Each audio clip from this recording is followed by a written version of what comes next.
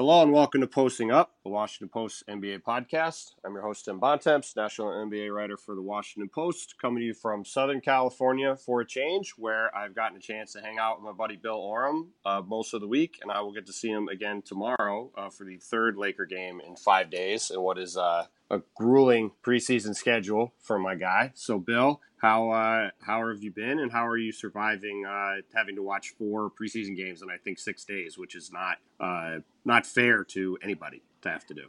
I mean, Tim, over the last 5 years, I've watched the Lakers lose more games than they did in the entire Shaq and Kobe era. So I feel like me complaining about the amount of basketball when the product is so greatly enhanced from what I have covered for the last 5 years would be a little ungrateful. So it's just good to be back in the swing of the season. I mean, these summers have been really long in LA with the Lakers being done by mid-April. So I'm actually enjoying it right now, but maybe get back to me in the middle of when we connect at the All-Star game or something like that. I think I might be singing a different tune by then. It really is funny that you are the reason that the Lakers have gone off a cliff and had the worst stretch in the franchise's history. You showed up and everything went to hell. It's pretty much a direct line. In my entire career, I've never covered a good team, and so like everybody's optimistic about this Lakers team, but they haven't considered the Bill Oram effect. Right? And so I hate to bring the party down, but I mean it's real. I should have included that in my column about the Lakers missing the playoffs. You should have had item 6, the Bill Oram effect. Bill's never covered a good team. It's not possible. Give me back in the pages of the Washington Post. Right. Exactly. All right. So look, we don't need to run through the whole column. However, look, you spent a lot of time around this team, and I think rather than litigating that, it does seem like there's just, from a lot of people, just an assumption that the Lakers are going to be really good. You have Stephen A. and other people saying they're going to be in the Western Conference Finals. You have a lot of people thinking that it's reasonable that they're going to have home court advantage in the West. I think they're, I want to say their over-under total was 4th or 5th in terms of the number of wins. Do you think that is a realistic barometer for this team? Or I guess maybe a better question is, as you get into the season, what would you qualify as a realistic barometer purely from a on-court success? We'll get into some of the stuff about the development of the young guys. It's probably more important than whatever they do this year. But what do you think is the barometer for hey, if the Lakers get to X, this has been a good season for them? I mean, I feel like it's tough because we just don't know yet. I mean, the whole assumption that they're going to have home court advantage is premature. I think, I love you, but saying they're not going to make the playoffs is premature also, just because we haven't seen this thing. We haven't seen it with Lonzo Ball. We haven't seen what Brandon Ingram can do over a significant stretch. He played great against Cam Reynolds and the Kings on Thursday night, but how much stock do you want to put in that preseason effort? So we just don't know how this is going to come together. It could be better than we think. It could be a lot worse. I think I do think this is a playoff team, because I do believe in the potential of Brandon Ingram. I think Josh Hart is really, really good. I think Lonzo Ball is going to take a step this year. I think Rondo is going to help them. And then you have LeBron, who single-handedly wins you a lot of games that the Lakers lost in the final minutes last year. Right. So I think that they're in the mid to upper 40s in wins, and then how the rest of the Western Conference shakes out will determine where they end up. But I think they're in the postseason. I had been saying for a long time that I felt like they needed to win at least a playoff series to feel good about this season, and that obviously gets a lot tougher when you look at the quality of teams in the Western Conference. When you look at who you have to beat to win a playoff series. If you're the 5 seed, you might be talking about going to one of the 2 toughest places to play in the NBA. You're probably either going to Utah or Oklahoma City, the 2 most notorious gyms in the entire NBA. Right. But the thing that I think gets overlooked about this Lakers team, if they get to the postseason, they could be a monster to deal with. This team is built. I think this team is positioned to be a better postseason team than regular season team. They're going to lose games in the early stretch of the year, trying to figure things out, figuring out rotations, finding out if Lance Stevenson and Michael Beasley can play in this system, and if they're going to fit in the locker room. But by the time they get to April, if those issues have been sorted out, and you have LeBron James, Rajon Rondo, who have won championships, who have made deep playoff runs, Lance Stevenson, who is he's a pain in the butt, especially in the playoffs. That's a team that I think, you look at a Utah or even a Houston that suddenly doesn't have the defensive capabilities that it did before, like I think the Lakers could present some real problems. So really, when I look in the postseason, the only team I really think that I would count the Lakers out against is Golden State. So I know, like, I don't think it's realistic to think that the Lakers are going to get to the Western Conference Finals, but I also don't think it is, and I think you're going to disagree with me here, but I don't think it is the craziest thing in the world, just because I think that once they get to the playoffs, if they get to the playoffs, they are built to really create problems for teams. But that said, a lot of size in the Western Conference, and the Lakers have virtually none of it, and that's going to be a problem between now and next season. Yeah, I mean, I guess the only real pushback I would have there, and I wouldn't even say pushback. We'll just shift to what I wanted to talk to you about.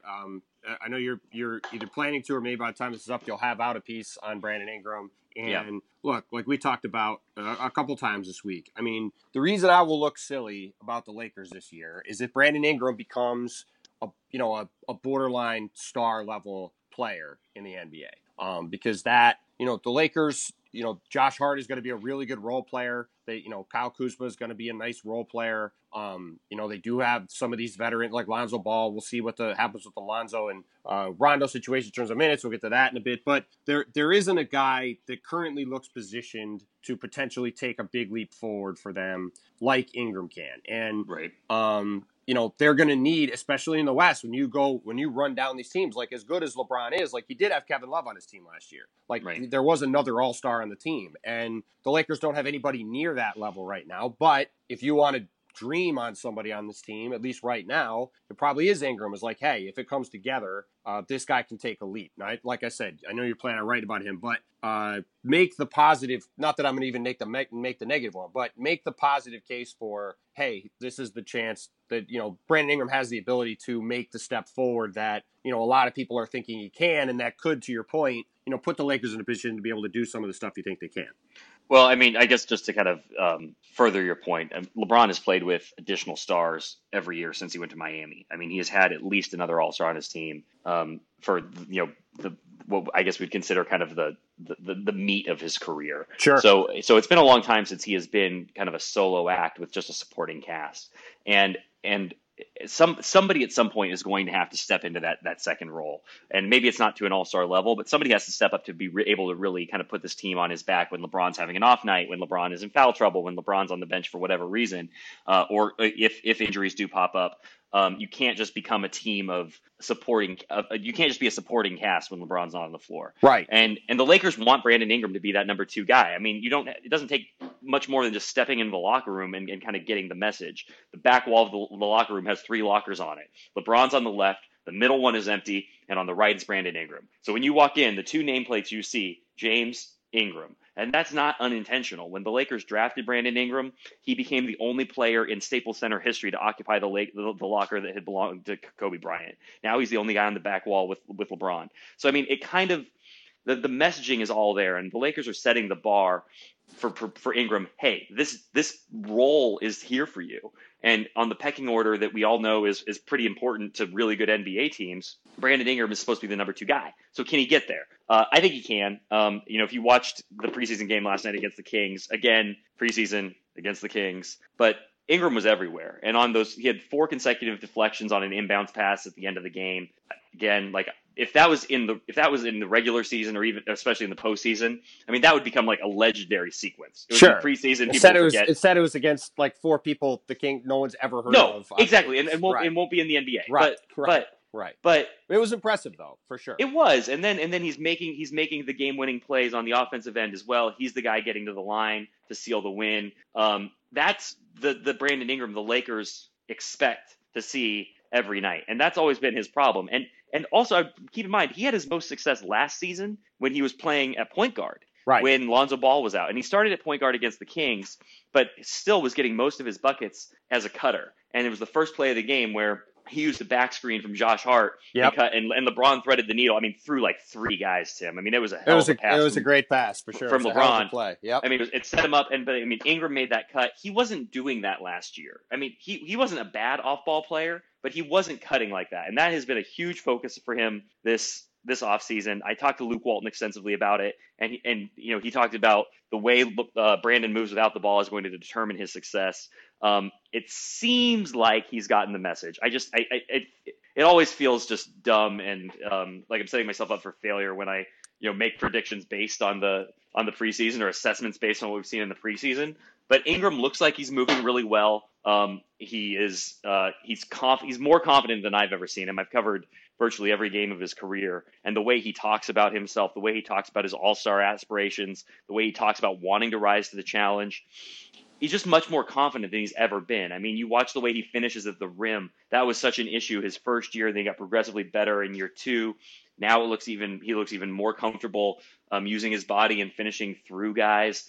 The only real question mark for him remains that 3-point shot. And he shot 39% last year, which sounds really good, but it was really low usage. Yeah, it was under two attempts a game, which basically means he didn't shoot at all. Right. And so when people are like, "Oh, he's a 40% shooter," you got to be a little careful there. But there are people with the Lakers who are talking about him bumping that up to 5 attempts a game, and obviously they would expect the percentage to come down. But if he can shoot 35% and shoot it 4.5 times a game, you have a vastly more complete player, and somebody who's going to, I think, maybe not be an all-star this year. That's certainly a goal of Ingram's, but be kind of announcing himself as an all-star of the future. And again, he's going to get so many easy baskets just by virtue of playing with James.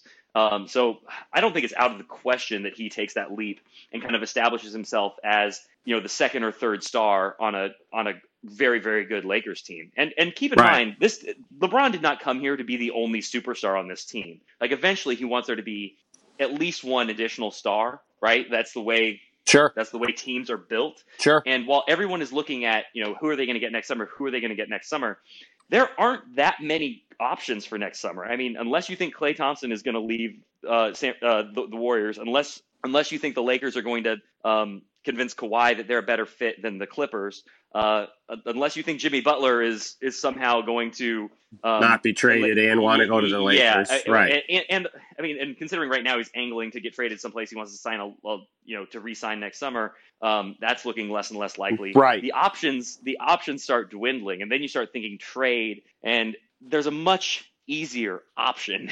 And that is just that Brandon Ingram becomes a star. And the guy they've been talking about for 3 years. Yep. That's why you drafted him number 2 overall. Yep. That is what they envisioned for him when they brought him in. And he has never had the hype of Lonzo Ball. He has never had the attention of Lonzo. I'm gonna push back on that. This is a guy. Oh, wait a second. This is a guy who, going into the draft in 2016 with Ben Simmons, there were people who were making credible cases that he should be taken ahead of Ben Simmons. He was a massively hyped prospect. Now, you could say that he doesn't have the Lonzo Ball reality show machine around him, so maybe the attention on him has not been quite the same once he's gotten there. But look, I mean, this is a guy who, from the moment he's come into the league, has been hyped as a potential future Kevin Durant. I'm not saying that's fair, but that's what he said. He was, like I said, he was considered to be on the same level as Ben Simmons. Like, this is a guy who's been expected to become a star. And to your point, that's what the Lakers desperately need. They might not be able to get a star next summer.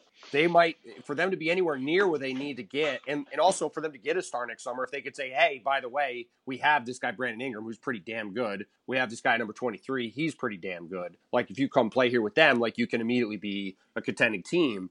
Well, then, like you said, then you could really start to construct a narrative of like, okay, this is where this can go. If it's just, hey, I'm LeBron and Brandon Ingram is okay, and we've got some other nice recording, we've got some other nice young guys that can potentially fill in around him.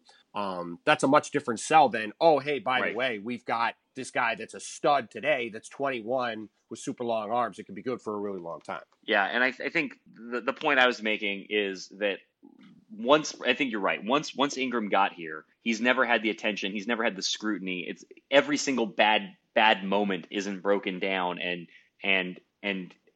parsed for meaning the way it has been for Lonzo. The Lakers and I think that's so been, bad that he's been able to kind of fly under the radar in that front. They've just been kind of irrelevant, Sort of, even for the Lakers because of other stuff that's gone on. he's been so completely overshadowed by the other storylines around this team Right. really since his rookie year. When you had the D'Angelo circus, then you had Lonzo coming in. It's created an environment where, one, while he is expected to be really good, I think he's kind of the forgotten star of this team because Yes. he doesn't have the social media presence of Kuzma and Hart, and he doesn't have the hype machine of Lonzo Ball. And so I think that sort of bugs him, and two, not that he doesn't have that machine, but that he gets overlooked. And two, I think that it's allowed him to develop a little bit more at his own pace and not feel like he has to do too much, because we saw him get better between year one and year two. At this point, I think we can say that he looks better from year two to year three. He certainly should be, and so far in the preseason has been.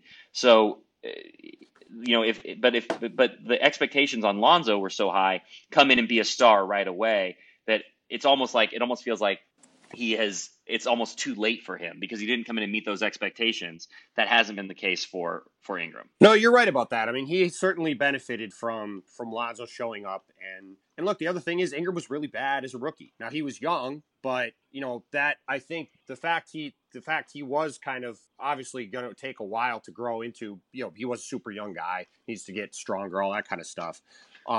People forget he just turned 21 right, last which is month. crazy. He literally just turned 21 a month ago. Like, he is a super young guy. So they're like, the fact that I think that you're right, the combination of his rough rookie year, the fact the Lakers were a mess, and Lonzo coming in did allow him to kind of go from being super hyped to kind of not noticed as much as a guy in that situation would have been. But yeah, like, that's not going to be the case this year. Like, you've got LeBron saying a bunch of nice stuff about him. You've got the Lakers, like you said. I mean, it's not like you said. I mean, you pointed it out to me earlier this week. Like, it's certainly noteworthy the way they've set up that locker room. They're talking about him as a guy who could be the second guy. I mean, they see the landscape, and they see what they need him to be. And like I said, I'll look dumb about the Lakers if he becomes a star this year, which isn't impossible. I would say it's probably not going to happen. I think he's going to be better, but there's no question he has the kind of skill set and overall template that if it breaks the right way, he could be a damn good player. And like you said, in a lot of ways, he could be a perfect complement to LeBron if things break right for him.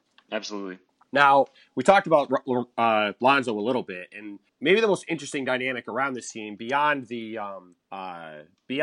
whole thing with Brandon Ingram at this point and just LeBron in general is the Lonzo Ball / Rajon Rondo point guard situation. Now, I was talking to somebody yesterday over at the game, and it is interesting that if the best thing you could say for Lonzo right now, like, the Lakers are being super cautious with Lonzo. He hasn't done anything really so far. He hasn't played in any of the preseason games. It's unclear if he's going to play in Saturday's game against the Clippers. The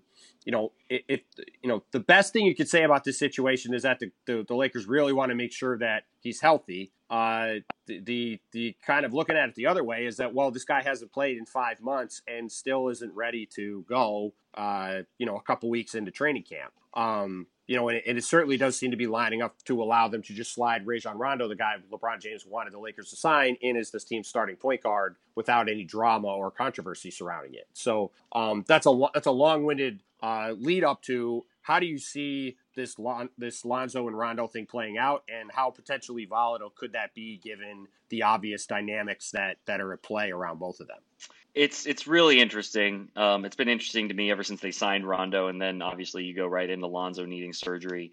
My theory on this is that the Lakers have been able to get the maximum effect out of his injury and surgery. Yep. Which is that if they bring him back very slowly, Luke Walton said yesterday that they're probably being like hovering parents, something Lonzo Ball knows about. Just a bit.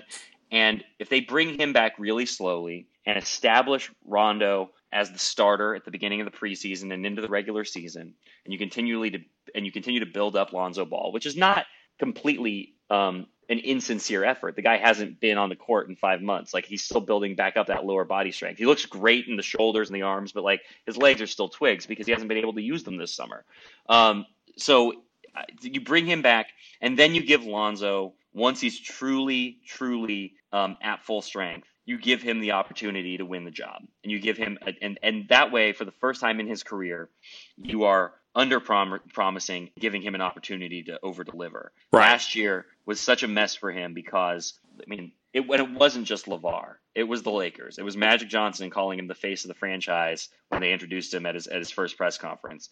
It was not bringing in any other point guard. His only backup was Tyler Ennis.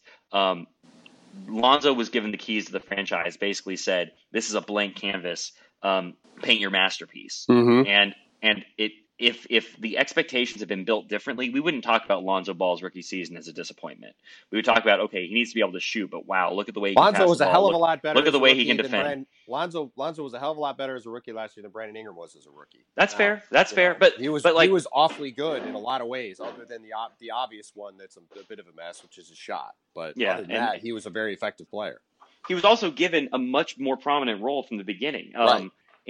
And so again, the way they managed the expectations of Lonzo Ball, it would have been really difficult for him to come in with unless he came in and had like a Donovan Mitchell type year or a Ben Simmons type year. Sure. It wasn't going to turn out great for him. Because you're not allowed to have growing pains when the spotlight is on you like that. Yep. So this year, I think that they're doing a little bit of a hard correct, and they're giving him a veteran to learn from, a veteran to compete with. And I don't think Rondo's ignorant to this dynamic whatsoever. At media day, when he was asked about his role, do you care about starting or coming off the bench? He's like, no, whatever coach wants. I'll start. I'll come off the bench. I'll start for the first 20 games, then go to the bench. And a light bulb went off in my head. Like, that's what I see happening. Sure. If things go well for Lonzo Ball, you let him win the job from Rajon Rondo. You let Rondo slide to the bench, and everybody is happy. Rondo still plays a big role. He plays as many minutes as Lonzo, but you've now elevated and empowered Lonzo Ball instead of inevitably having to take something away from him. Right. If you make him the starter from day one.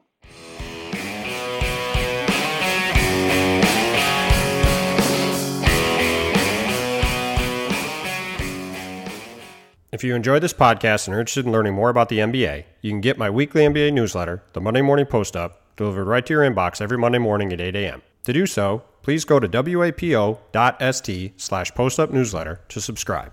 You'll get an original column from me, links to my work from the past week, links to work from both my colleagues at the Washington Post and other writers from around the web about the league, a viewing guide for the week ahead, and some dining and pop culture recommendations. Again, to subscribe to the Monday Morning Post-Up, please go to wapo.st/postupnewsletter and start your week off right with everything you need to know about the NBA.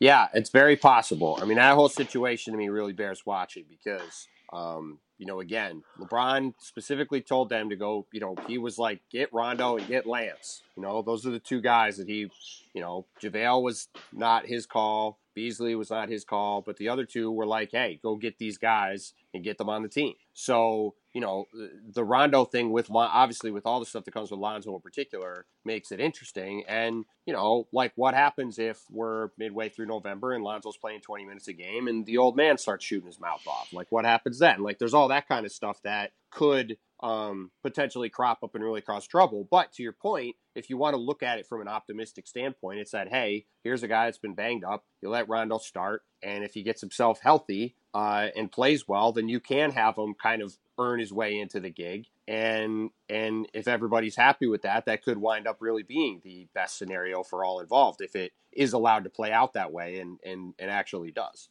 Yeah, and I think, to the point about his dad, I think we're going to hear from LeVar, obviously. At least there's no reason to think that we won't unless he's come to some kind of agreement with the Lakers. It's kind of amazing that he has been as quiet as he has for so long. Feels kind of like a volcano. He doesn't have anything to back it up with, though. Lonzo hasn't been on the floor. Right. But that hasn't really stopped him in the past, though. Yeah, that's fair. But fair point. But if LeVar starts spouting off, I feel like that's almost the end of the spectrum where you're more likely to have drama rather than from Rajon Rondo. For just some reason, I don't feel like Rondo's at this stage in his career going to be the guy causing trouble if he loses the starting job. I think it's going to be if it's mid-December and Lonzo has not yet been elevated to the starter and people in his camp think that he has outplayed the veteran. I feel like that is where you have potential for an issue. But even there, I'm not sure that LeVar spouting off carries the same weight it did last year because he's not the most powerful voice in the room anymore. Right. And for whatever stupid reason, last year, LeVar kind of became the face of the season. and I've said that to people within the organization. They've strongly pushed back, but he was the guy who was out there talking about the Lakers. He was the guy with opinions. He was the guy on radio shows, and he kind of started to set the narrative a little bit. This year, he can't do that. No matter how much he talks, he won't be the guy doing that. That'll be LeBron. And Right. So last year, there was room under the big top. There was room for LeVar to be part of the circus. I'm not sure there is this year. Like, he's a sideshow. He's in his own little tent, kind of in the parking lot this year. I think. I don't think he has the same impact that he did in Lonzo's rookie year, and that's because LeBron's here, and that's because Lonzo's no longer the novelty he was as a rookie. Well, we'll see. That's all I'll say. That to me is, there's potential drama on a lot of levels, but it's amazing that LeVar was able to create as much attention as he has for himself. But this, that whole thing to me does bear watching as something that's interesting to monitor. Now, that being said, we've talked about this some off the pod, but the Lakers don't have any good big men, which is a problem in the West. JaVale's going to start. I don't think he's very good. I'm on record as saying that. And I don't think anybody would really think that over 82 games, having him as your only legitimate NBA big man really is a wise move.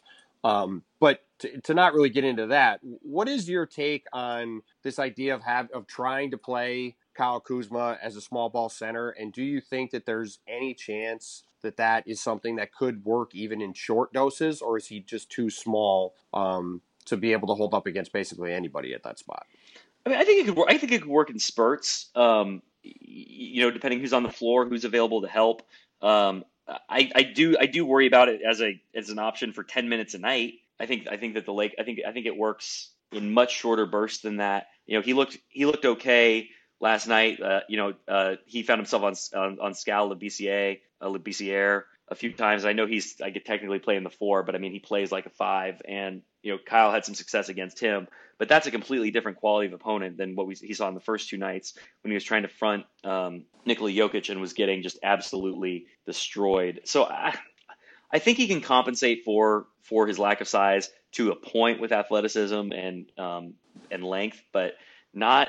I don't believe in it to the degree that Luke Walton seems to, or as my friend Pete Zayas, who does Laker Film Room, said, it requires a higher degree of optimism than I possess to think Kyle Kuzma is a viable option as the primary backup at point guard. So I feel like there's got to be another big man in the equation at some point.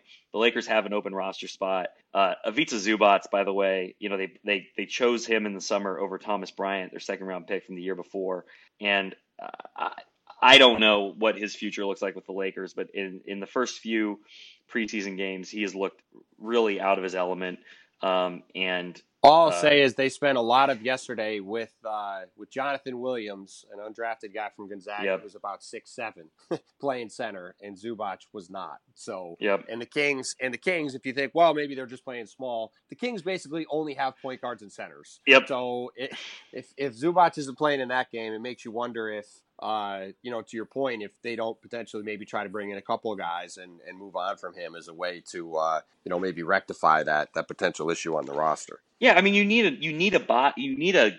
a guy who's capable to come in and play some backup center minutes, and it kind of makes you appreciate what Brook Lopez was able to provide last year. I mean, he obviously has his limitations defensively, but talk about a guy who could certainly muscle guys in the post, who could clear out space for rebounds. He can competently do the job. Yep. And if the Lakers had Brook Lopez, I wouldn't have written the column earlier this week about them missing the playoffs. If they even had a competent center, I would feel better. But if you run through the West and you're going up against, you could have a week where you play Nikola Jokic Monday, Steven Adams Wednesday, and Clint Capella Friday, and then the following week you could play Marc Gasol Monday, Anthony Davis Wednesday, and Rudy Gobert Friday, and LaMarcus Aldridge on Sunday. In that, that's half the West. I mean, I understand that everybody playing small has kind of become the in vogue thing to do, but there's still a lot of good bigs, and you got to have, like you said, you got to have at least a guy you can throw out there and bang on people, if nothing else. What's Andrew Bogut doing? What's his buyout with the Sydney Kings? I was going to say he's playing for the Sydney Kings. I mean, there's a relationship there. The Lakers had him for half of last season. I'd feel better about him as the backup to Ivica Zubac at this point.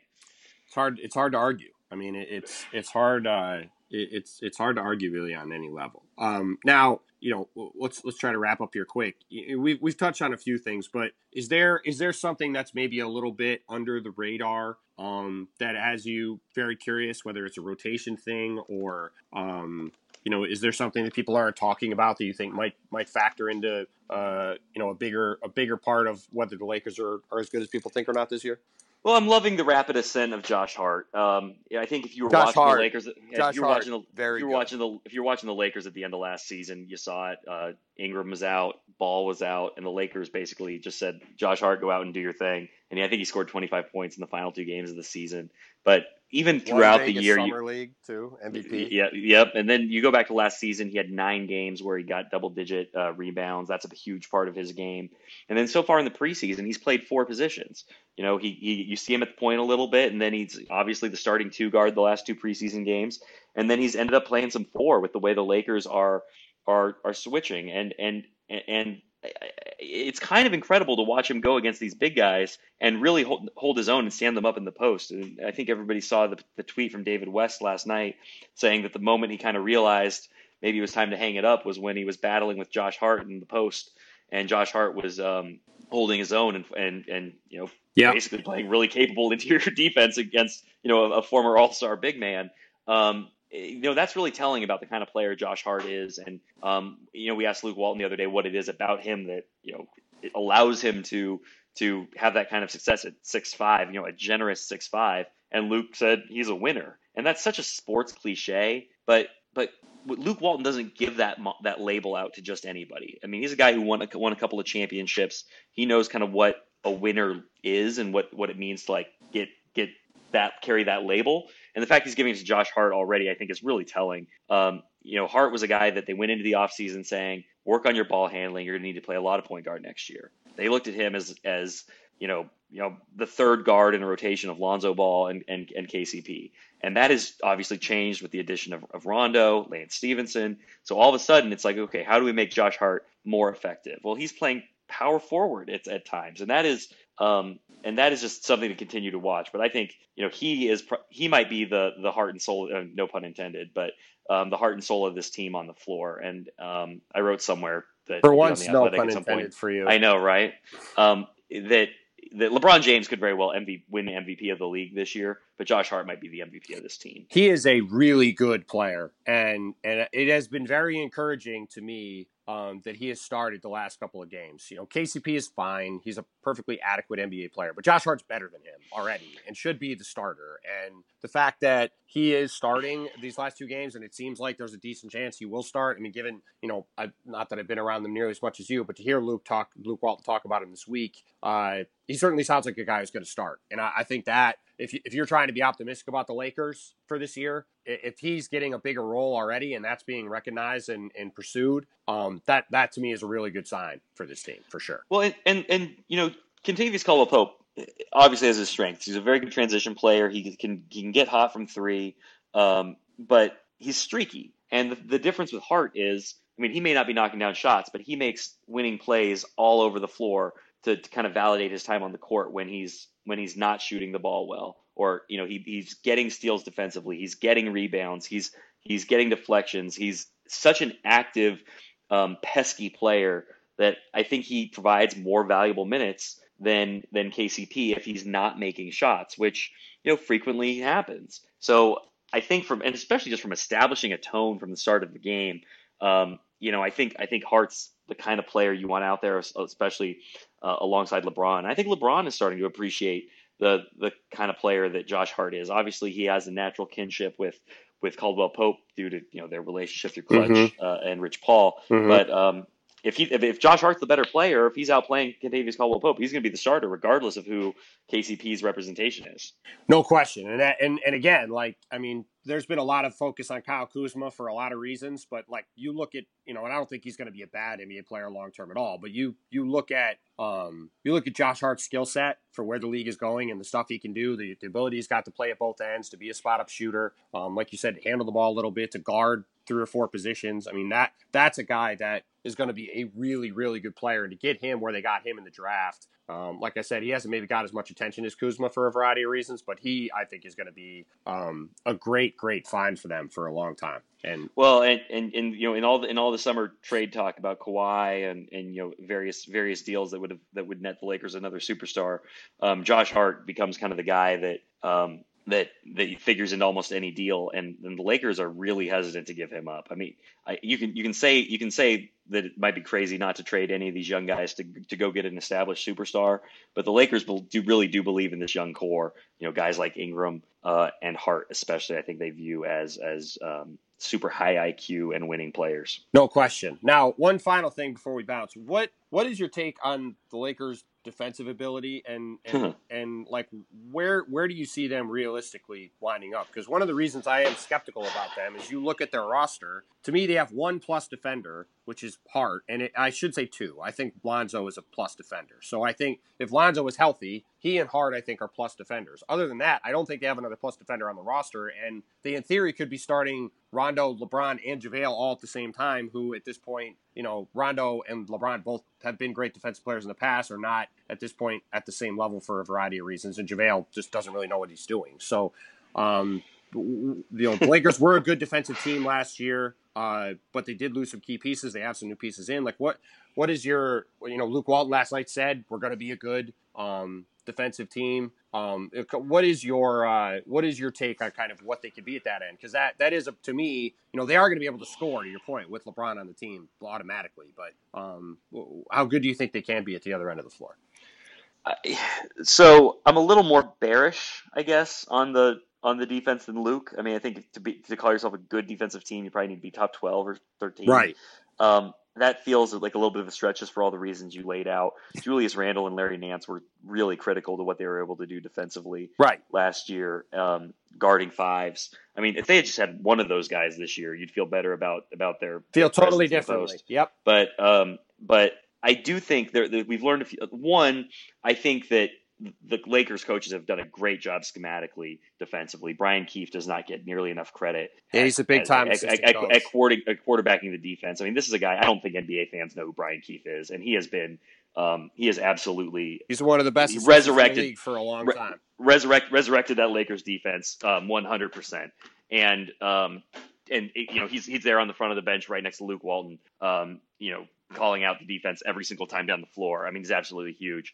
And 2, one thing we've learned about a Luke Walton coach team is they are going to give you effort on defense. And they have good enough athletes, I think, throughout the roster that they're going to get stops. And they're going to turn those stops into easy buckets on a nightly basis. So I think they're going to be a good enough defensive team. I still think they could slip, down to, 18, 19, somewhere in that middle third.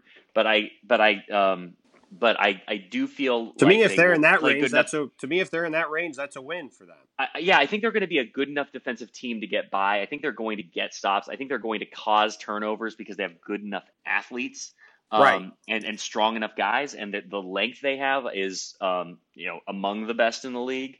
So I feel okay about it in that sense. But from a size standpoint, I do think they're going to get absolutely mutilated by the bigs in the league. I mean, JaVale is not a guy you want in there muscling with, with a lot of these guys, and he's also not going to be chasing guys out to the 3-point line. I mean, what he really does well is swat shots, and he's going to get numbers there, and he's going to have minutes. But I think the Lakers are just going to really, really miss having that Julius Randle type guy who can switch and play in space. By the way, a year ago, we were not talking about Julius Randle as the guy you wanted playing defense. Talk about that. Talk about a guy completely changing his image and his own personal narrative. Good for Julius. Good for the Pelicans. But I think the Lakers are going to be okay defensively, but I think you're going to see them regress for all the reasons you mentioned. Yeah, I mean that's really going to be a telling thing. If Luke is right, and they can be. I mean, really, if you're right, if they can be anywhere above 20, if they're 19 or better, you got to feel pretty good about where they wind up because their offense is going to be good. They got enough guys that can score, even though they're not going to shoot very well. They got enough guys that can score, and they obviously have LeBron that they're going to be fine. So and I'm not the first person to say this, obviously, but getting stops and creating transition opportunities is going to be the key to everything for this team. It's going to be getting rebounds. That's the other thing. They are going to struggle rebounding with a lot of these lineups. And the other, interesting. Well, and I talked to Josh Hart about this a lot yesterday because, again, I mentioned Josh Hart had 10 or more rebounding nights last year as a rookie guard. I mean, that's pretty impressive. Yep. But this year, one, he's going to be playing a lot more three, and two, in those small lineups, there's not going to be that big guy like Brook Lopez or Julius Randle clearing out the opposing team's centers and power forwards. You're not going to have big space eaters. So I'm not sure that those rebounds that were there for Josh Hart and Lonzo Ball last year are going to be as easy to come by, which is problematic. But I do think as long as the Lakers can get enough stops, create enough transition opportunities, let LeBron take some of those plays off where he doesn't even have to cross the half court line and can just kind of be the trailer and let the other guys get those easy buckets. That's really the key to this whole thing. And when people talk about running with LeBron, that doesn't mean LeBron is running. I mean, LeBron will do his fair share of running. LeBron probably won't be running much. You're running so LeBron doesn't have to run. It's not that LeBron is going to suddenly find his legs and be out there like a spring chicken. The idea is to create baskets that without him having to work for them, and that was not the case for him in Cleveland whatsoever. He had to if there was going to be a score, it felt like he had to create it one way or another. And the way the Lakers want to play, I think you're going to see LeBron in the backcourt with Josh Hart finishing at the rim. Yep. I mean that, and LeBron just sagging back into his defensive position. Certainly if it works, that's what the goal is going to be. So listen, man, you're going to have a lot of fun covering this team. They're going to be truly fascinating to watch on a nightly basis, both on and off the court. And I have a feeling you're not going to run out of things to write anytime soon. So thank you for taking time to talk about them. Do this, and before you go, let the people know where they can find your work and if you've got anything coming up that you want them to read. Well, obviously subscribe to The Athletic if you haven't yet, and then there will be the Brandon Ingram story depending on when you drop the pod later today. It's Thursday. Wait, no, what day is it? Today is Friday, buddy. I'm deep in the LeBron vacuum of time. So later Friday that'll be up, and just continuing to go forward with this kind of crazy team. But on Twitter, Bill Oram, Instagram, look at cute pictures of my kid. Yeah, there you go. And if you follow Bill on Twitter, you'll get a lot of puns, so you can look forward to that too. But thanks, man. I appreciate it. And like I said, good luck following this around. Hey, always a privilege. Thank you, Tim.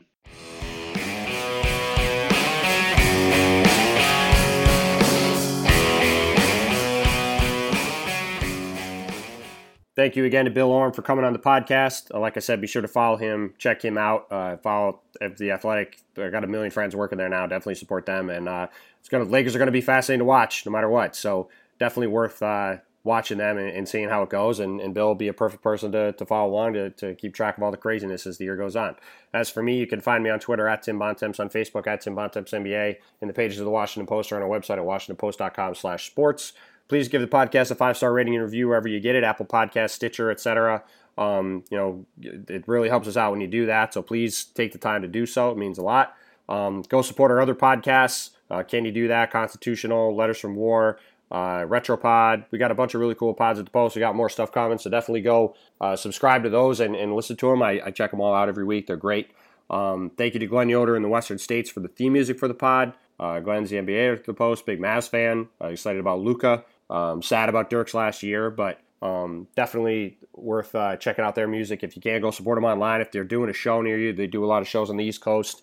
Go check them out. They're a fun band. I've seen them in person. Definitely worth checking out. So thank you, as always, for listening, and we'll talk to you all again soon.